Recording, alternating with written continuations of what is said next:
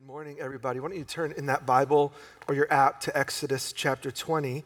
If you're visiting just here for the week or you're just new to checking out Sunset, welcome. We're in about a 2.5-month look at the 10 Commandments, but we're not looking at it just to see what are the moral principles that are supposed to apply to everyone, or here's a good moral code that Christians can base their life on. We're actually looking further, deeper. How do we read most of the Bible? How do we read the Old Testament? What do you do with these huge sections of laws that God gave ancient Israel? Do they matter to us? Do I live them out as Israel did, or are they speaking to something more profound? And I hope it's been helpful so far. We've looked at the first two commandments. We're going to look at the third commandment this morning. So why don't we just read the text, and we'll jump right in. We're going to read all of Exodus 20 up until the command we're going to look at. So start in verse 1. It says, "And God spoke all these words. I'm the Lord your God who brought you up out of Egypt, out of the land of slavery." And then out of that, here's a command. "You shall have no other gods before me." Verse 4. "You shall not make for yourself an image in the form of anything in heaven, or on the earth beneath, or in the waters below. You shall not bow down to them or worship them, for I, the Lord your God, am a jealous God, punishing the children for the sin of the parents to the third and fourth generation of those who hate me, but showing love to 1,000 generations of those who love me and keep my commandments." That's where we've been so far, and then we'll continue now. Verse 7 is where we're going to focus this morning. "You shall not misuse the name of the Lord your God, for the Lord will not hold anyone guiltless who misuses his name." Let's pray and let's consider this. Lord, we love you and we thank you that you gave Israel all of these words, and now you've given them to us. And so we want to hear them. We want to see them for the way that you intended them. We want to live it out somehow. So God, open our minds to see. Open our ears to hear what your voice is saying to our soul about life today. We want to live more like you, Jesus, and we confess we don't exactly know how. So show us the way. Amen. So if you've been here, I told you, every week we're going to look at 5 questions. So write them down. When you come, if you have your Bible, already set it up by writing out these 5 questions. And the reason we're looking at these 5 is to learn how to study the Bible. Part of our goal as a leadership team here at the church is to equip you to read the Bible every day. And so I'm not exaggerating when I say I look at the text each week and I'm asking myself these 5 questions, and then in doing a little bit of research and a little bit of study and presenting it to you. But you can do this as well. All right? It takes me more time to figure out the jokes to make you laugh. The rest is fairly straightforward. And I'm not exaggerating. I actually have to think through the humor because you're complex. You're hard to please. Anyway, that was my joke. All right, what am I supposed to learn is the first question that we're asking ourselves. What am I supposed to learn? That's the big picture question. It takes the other 4 to answer the first one. But primarily, what am I supposed to learn? Why? If you're new, we have said that all of God's law applies to us in this sense. 2 Timothy 3:16, all scripture is God-breathed and profitable for teaching. So every bit of what God said matters, although we have to ask the questions to find out how it matters today. What am I supposed to learn? I want us just to look at the progression, because some of it is just right there in front of us. Did you notice where it started? Look back at verse 3. "Have no other gods," because God is the one, Yahweh is his name. Yahweh saves, Yahweh sets them free, so don't have any other God. There's competition.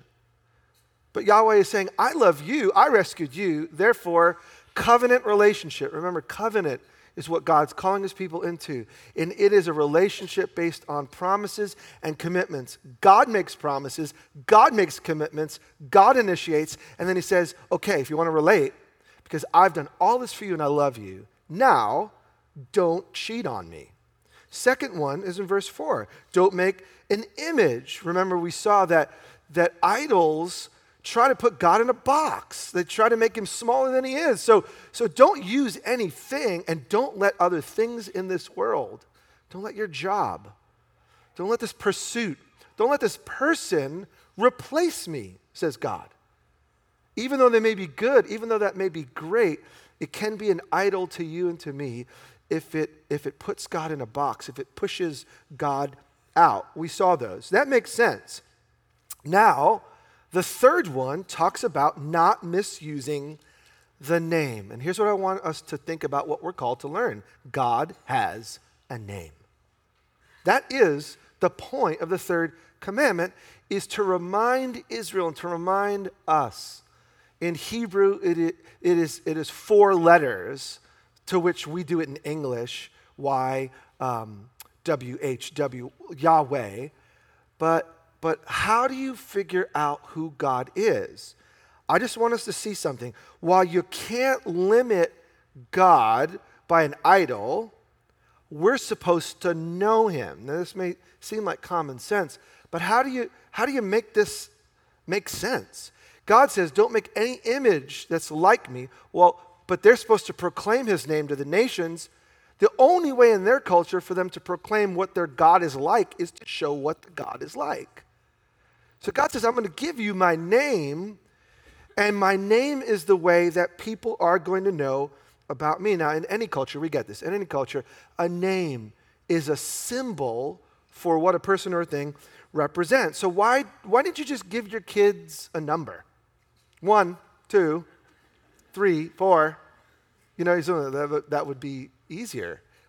Why is it that when a couple is about to have a child, there's this mystery surrounding what are you going to name him or her? Why do you take so much time and pay careful attention? Because that name represents, it's supposed to say something about who this person is going to be. Remember, in the Bible, even more than our culture, biblical culture, names were very symbolic and they were very significant. So when you're reading the Gospels, there's a big deal about what they're going to call Jesus. Remember in the Bible, if you've been reading through in Genesis, Jacob, who's in the line of Abraham, Isaac, and then Jacob, Jacob's name means seize by the heel or deceive. And so Jacob is a deceiver from the beginning. He lives into his name. His name means something. You remember Joshua, who brought the people of Israel after getting this law into the land of promise. Moses renames him Joshua. His original name means save, but he calls him Joshua, which means Yahweh saves. And what does Joshua lean into? He spends his life taking the people into God's salvation. Names mean something. So Yahweh's name, the reason he gives us letters that represent who he is because he wants his people to know who he is in his essence. We're not to make an image, but we are to know him. God has a name. Now, we're not going to get into all of this because we actually did a teaching series some years ago, and it's on our website. If you go to the teaching, click the teaching button, you'll see everything that's ever been taught here since day one.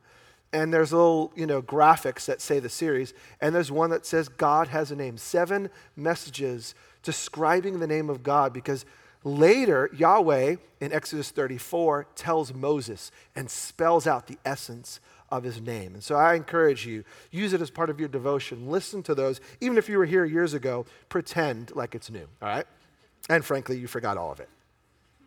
It was like 3 years ago. You don't remember any of it. So just pretend it's new to you. All right, second question. So first thing, what am I supposed to learn? God has a name. Second thing, what does this law mean to ancient Israel? What did it mean for them?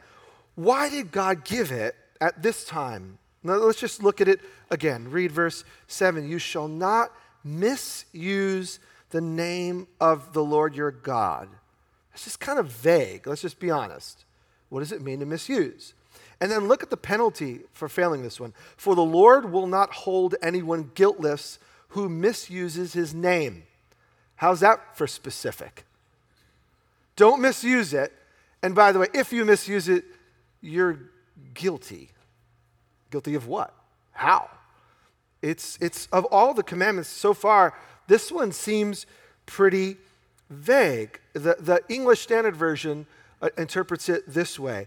Do not take the Lord's name in vain. That's how I grew up remembering this one. Don't take it in vain. I just didn't know what in vain meant. So I was just scared to death. If I ever say a slight curse with the name Jesus or God, it's over. Toast, because don't take the Lord's name in vain. I don't even know what that was about, but I was scared, and probably you are too. Now, what is a good rendition? I think an even clearer translation would be, do not lift up Yahweh's name for no good. Don't lift up. That's the essence of the Hebrew. Don't take God's name and put it up in a way that is not good. Now, because it's vague, it's been interpreted a bunch of ways, and you probably fall in one of these. And let's just look at them. What does it mean to misuse the name? It means don't use it as a guarantee. When you're going to court and you're going to present your case, don't say, so help me God. Like, I'm telling the truth, so help me God, because you're making the Creator, you're making Yahweh as part of your legal defense. And frankly, you're not all that innocent. You're guilty of something, right? May not be that particular crime, may not be that particular accusation, but he is holy. He's like no one else. He's perfect. Don't just join him to your team. Is that what it means? Be careful about putting God on your side, because you may be skewed. God may be on the other person's side. That's one way. Second way is don't use it flippantly. Protect God's honor. Don't make light of God. Don't say something about him that's not true. Don't just be loose about God. And in our ordinary lingo, let's just confess, even as Jesus followers, we're pretty flippant about the name Jesus. We're pretty flippant about God, right? And I'm not just thinking the negative, like blank, damn it, or whatever. I'm just saying we treat him in a casual way, and I often don't respect him for who he is. He's not just a friend, although he is a friend. He's not just a father, although he is a father. He is the Creator. There's no one like him. And maybe that's it.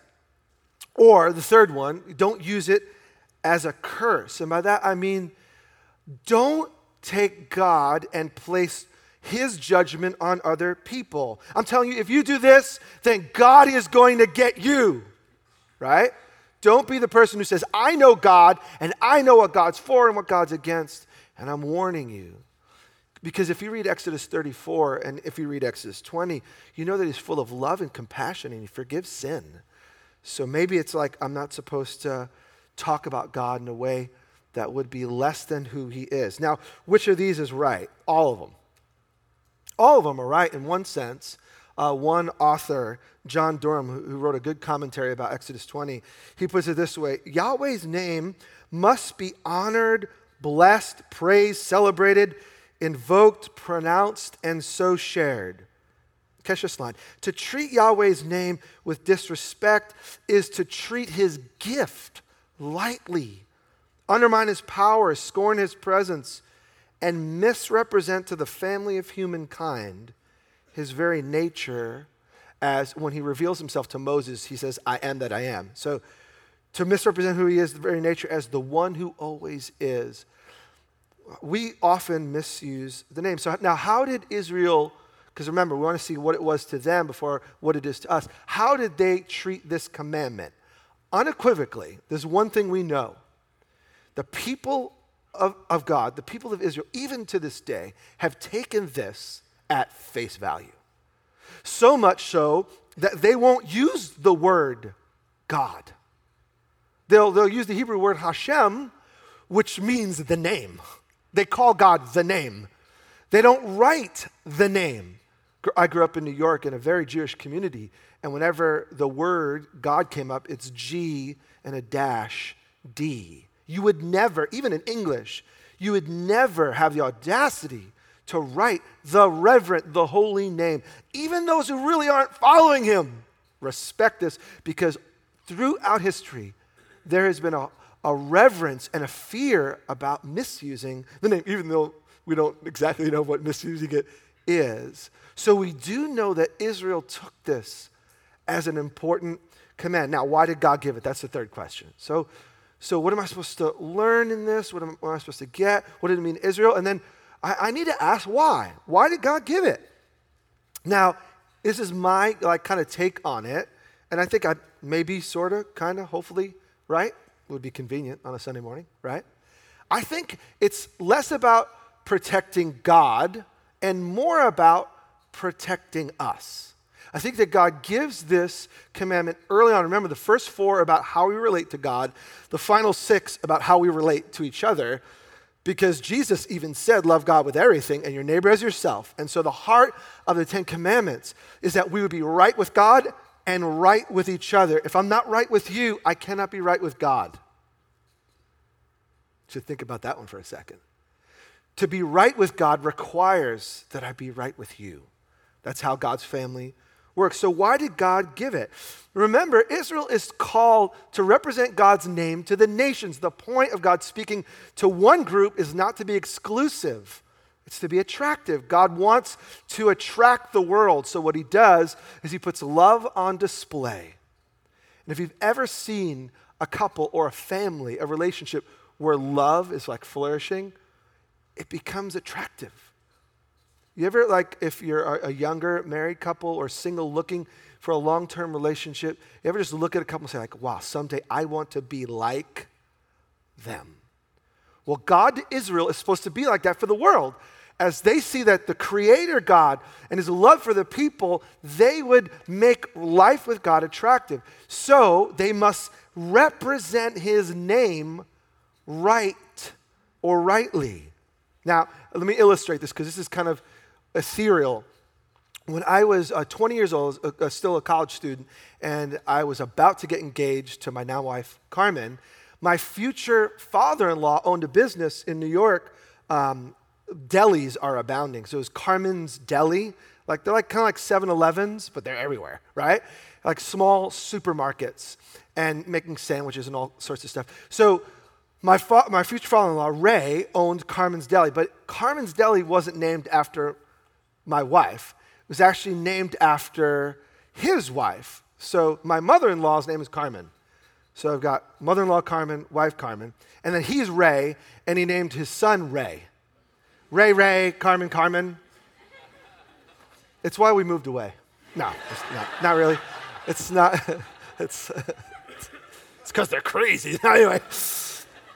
But so he was running this small business, and so I came back. I went away to college, but I was home for the summer, and so I got back, and he was exhausted. I mean, the stress of running this business. And he's like, Jose, I need to take a break. Could you help me? I'm like, certainly. And he's like, I'm going to go to Puerto Rico for 3 weeks. Can you run the business? I'm like, sure, I'm studying the Bible. I can do anything. So I'm a Bible student. So yeah, sure, I'll run the business. No problem at all. So here I am, 20-year-old, running a business in New York. Absolutely clueless, but I had the name. I was called to represent Ray Rios at Carmen's Deli. So for 3 weeks, when there was any banking issue, I carried his name. With the vendors coming in every day, making orders and back orders and payments and all of that, I held in my hands the power to hire and fire, to see his business flourish or fail. I mean, I could have bought a car. Why didn't I buy a car? Because I didn't want to get killed by misusing his name. So I carried the name. Even though the name is not mine, the business was not mine, I was brought into it. Now do you see where God is going with this? You and I are called to carry the name, to take God's name, and let people see what God is like. But with that privilege and opportunity, there is a responsibility. We can misuse the name. And God's saying, because you're my children, because I love you, because I trust you, just be careful that, for 3 weeks, now the business was still there. And I realized, wow, everyone wants to have higher responsibility until you have it. And then you realize, man, being God would be really hard. If running Carmen's Deli was hard, I can't even imagine trying to be as amazing as God is. So you and I should not cheat on God, and we shouldn't make him smaller than he is, and we should hold his name as holy, because God's name, and not just his name, what God is about matters. And in this world, people have a skewed view of God. Would you agree?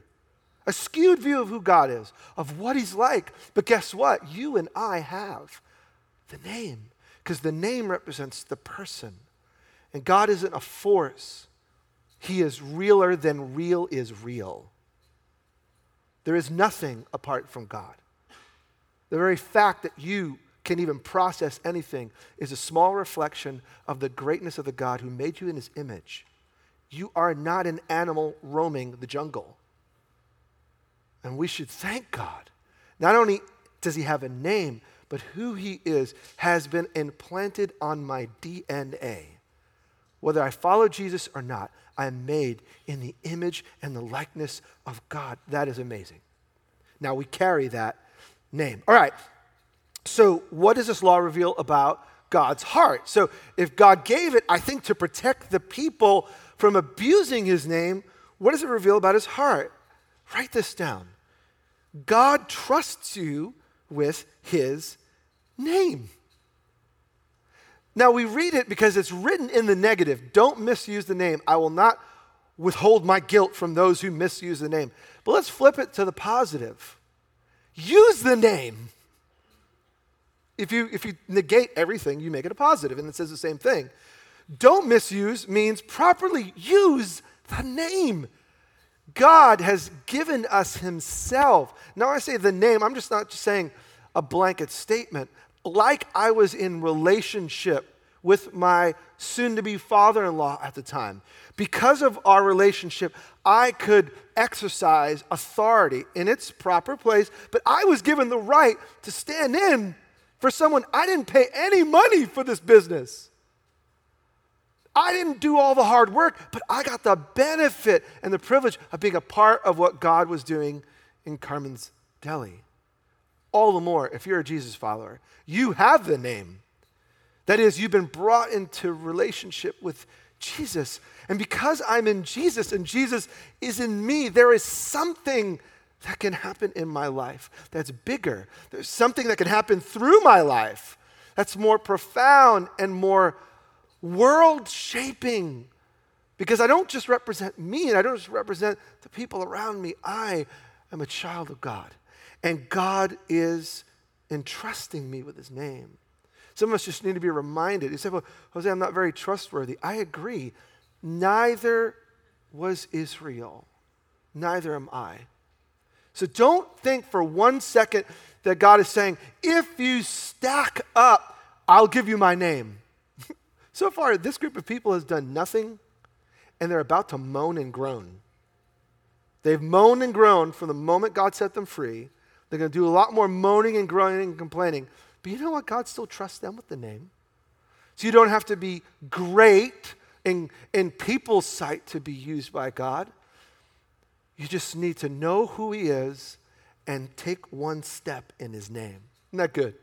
You can make a difference, not only in your own world, but in the world of the lives of the people around you, because you carry the name. All right, so number 5, what are the implications based on our New Testament situation? So if this meant don't take God's name and attach it to yourself, so help me God, or don't curse, or all that. If all that's true, what does Jesus speak into this situation? What does he have to say? What does the New Testament say? Remember, when we're reading the first part of the Bible, it's the first part.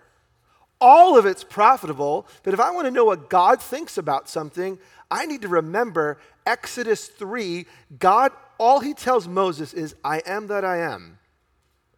Exodus 20, God lists out more about, through his 10 commandments, about himself. Exodus 34, he spills the beans, so to speak.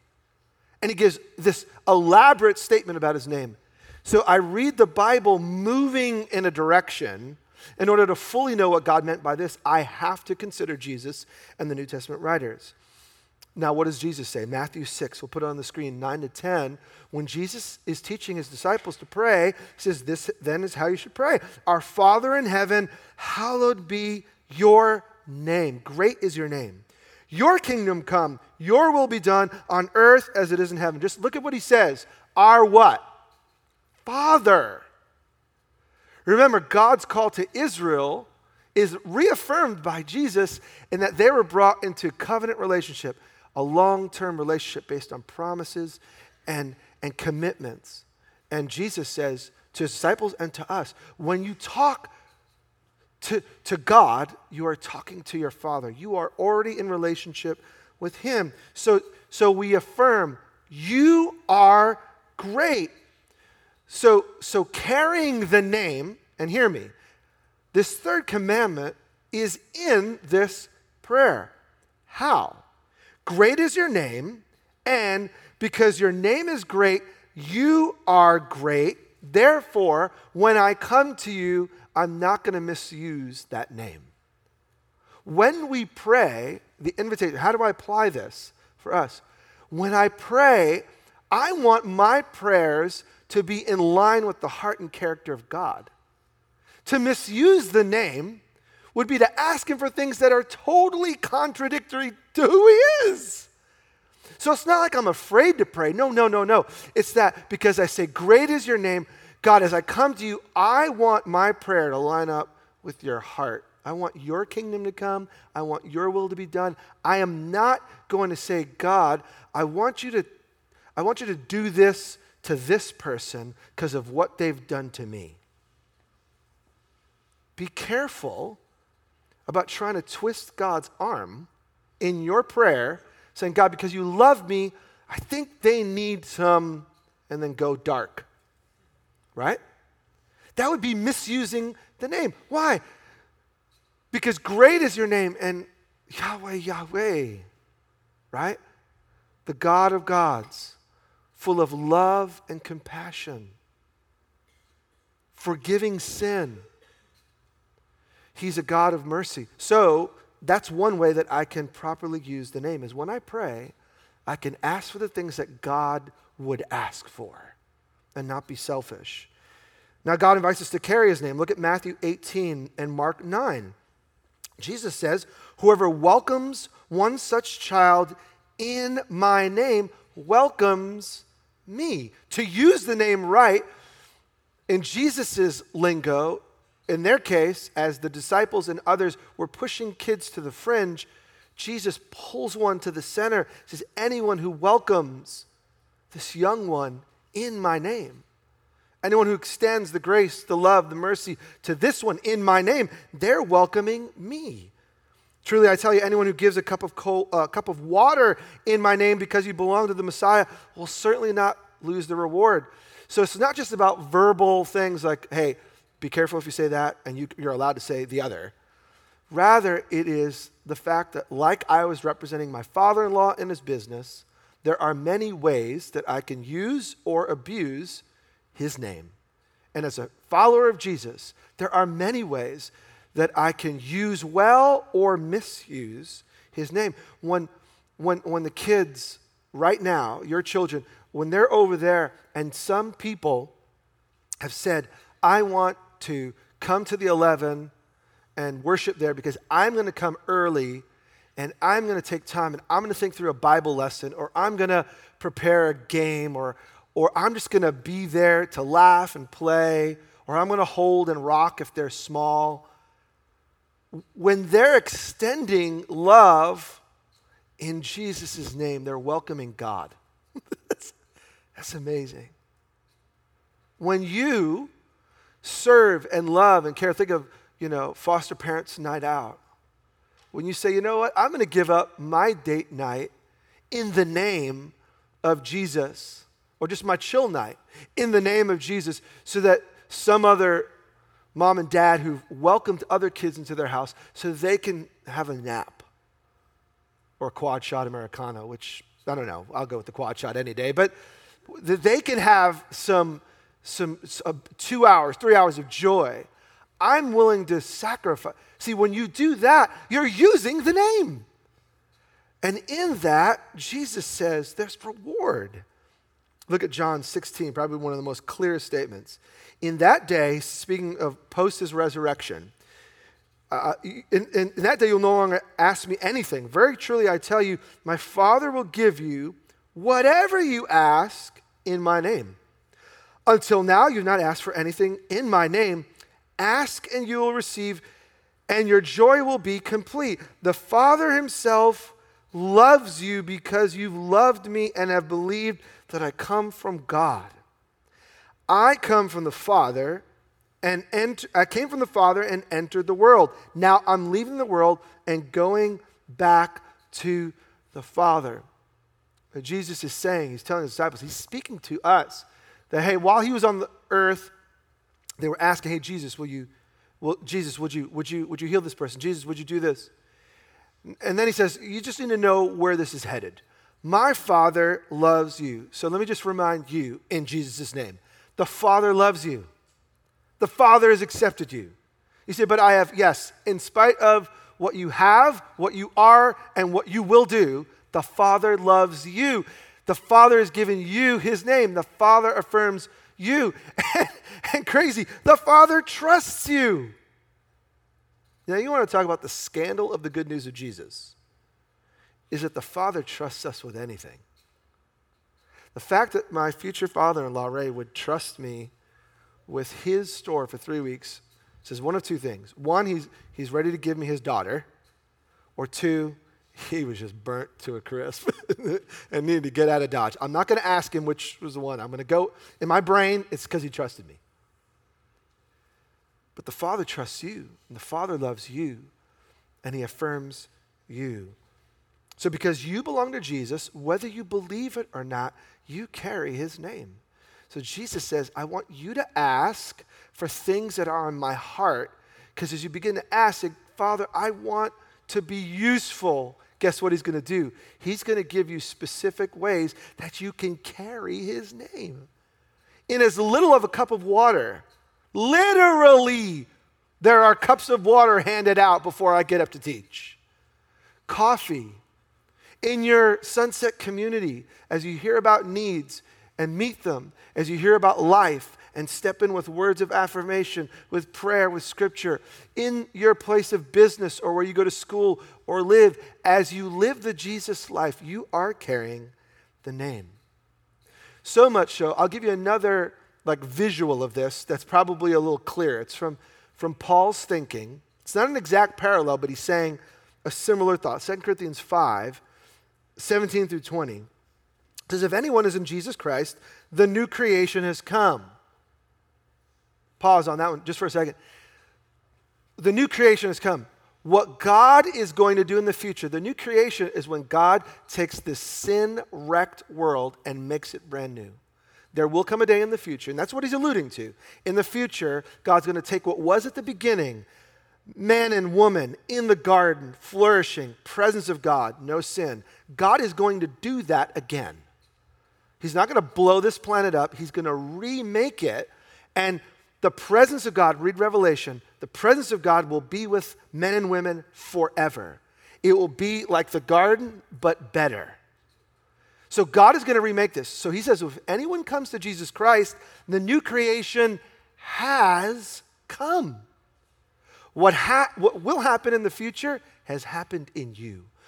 Friend, if you choose today to follow Jesus, and by that I mean you accept the fact that you're not his follower and you've actually broken the 10 Commandments, which doesn't mean you're just a sinner who deserves to go to jail. It just means you're not like God.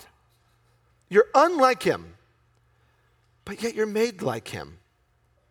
And you say to that good Father, I repent. That is, I admit that I am not in line with who you created me to be, but I want to be. And in Jesus, there's provision for me, grace for me, forgiveness for me.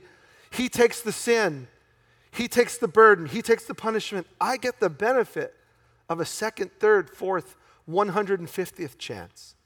When you come to follow Jesus, the new creation comes to you. You are not the same human being. Hear me. You don't have a cape. You don't have superpowers. but you have the name of God written on your heart. And my friend, you don't need superpowers. You don't need a great job. You don't need a ton of cash. If you have Jesus, you have everything you need. The new creation has come. The old is gone. The new is what? It's here. All this, catch this, is from God. God does this, who reconciled us to himself through Christ and gave us the ministry of reconciliation. We are therefore Christ's ambassadors, as though God were making his appeal through us. This is what I want you to see. To carry the name, we could just put it this way. In our lingo, it's we're ambassadors because we kind of get what that means. An ambassador is not the leader. They represent the leader. They're not the one with all the authority, but they have delegated authority. An ambassador takes the will of the sovereign, whether it's a king or a president or a prime minister, and enacts the will on their behalf. Could an ambassador get it wrong? Yes. They can misrepresent the name of the person who sent them. But let's not go negative. Let's think positively. The ambassador can stand in for the Father. And so in a real sense, because God is working towards new creation, he's pulling the world in this direction. Things are getting worse here. But it is not going to end at a dismal failure. God is going to win. Until then, he is winning. When any man or woman or boy or girl comes to faith in Jesus Christ, the win that will happen happens in you. And when that happens, my friend, everything changes because God loves you. He says, now you're an ambassador. You could be 1 hour into following Jesus and represent him. He loves you that much. He trusts you that much. Now, so what does it look like for us to misuse the name? Well, on one side, we got to confess. As a church, and if you're not yet following Jesus, I'm with you on this part. We have messed this up. We're going to own that. At times in the church's history, in times in our own history, we've misused the name. We've said that Jesus wants us to do this, only to discover later on that was not the heart of Jesus. I'll give you the totally extreme example. You don't blow up an abortion clinic in the name of Jesus. So I'm going to destroy someone else's property. I'm going to risk other people's lives in the name of Jesus because Jesus doesn't want that life taken. I'm going to take that life. Now that's the extreme. But there's all sorts of grades of in between that we have misused the name. But we end on this note. Beautiful things have happened in the name. So right now there are people serving kids in this community in the name. There are people serving foster parents in this community in the name. Many of you, over 130 of you, have chosen to sponsor a child and spend $40 a month, not on yourself, but on the life of a child you may never meet. You're carrying the name. And I'm just using kids as one example. We can go through every line of life and see how we are representing his name. So the question is, how will you carry the name? Let's look at a direct implication. And this is so obvious, but it needs to be said. How you live matters. How you live right now. Your life actually matters. Because you have been made free by God, you have not been made free from God. Catch that. You've been made free by God, but not from God. So the freedom, much of what Paul writes about in the New Testament, about not sinning, isn't about if you measure up, God will accept you. It's like, guys, you've been changed by God, and now you're going to live without him? Are you crazy? So the call is to live up to who I am already in Jesus Christ. Because I have been set free, I can now live like a free person. But not free from God, free for God.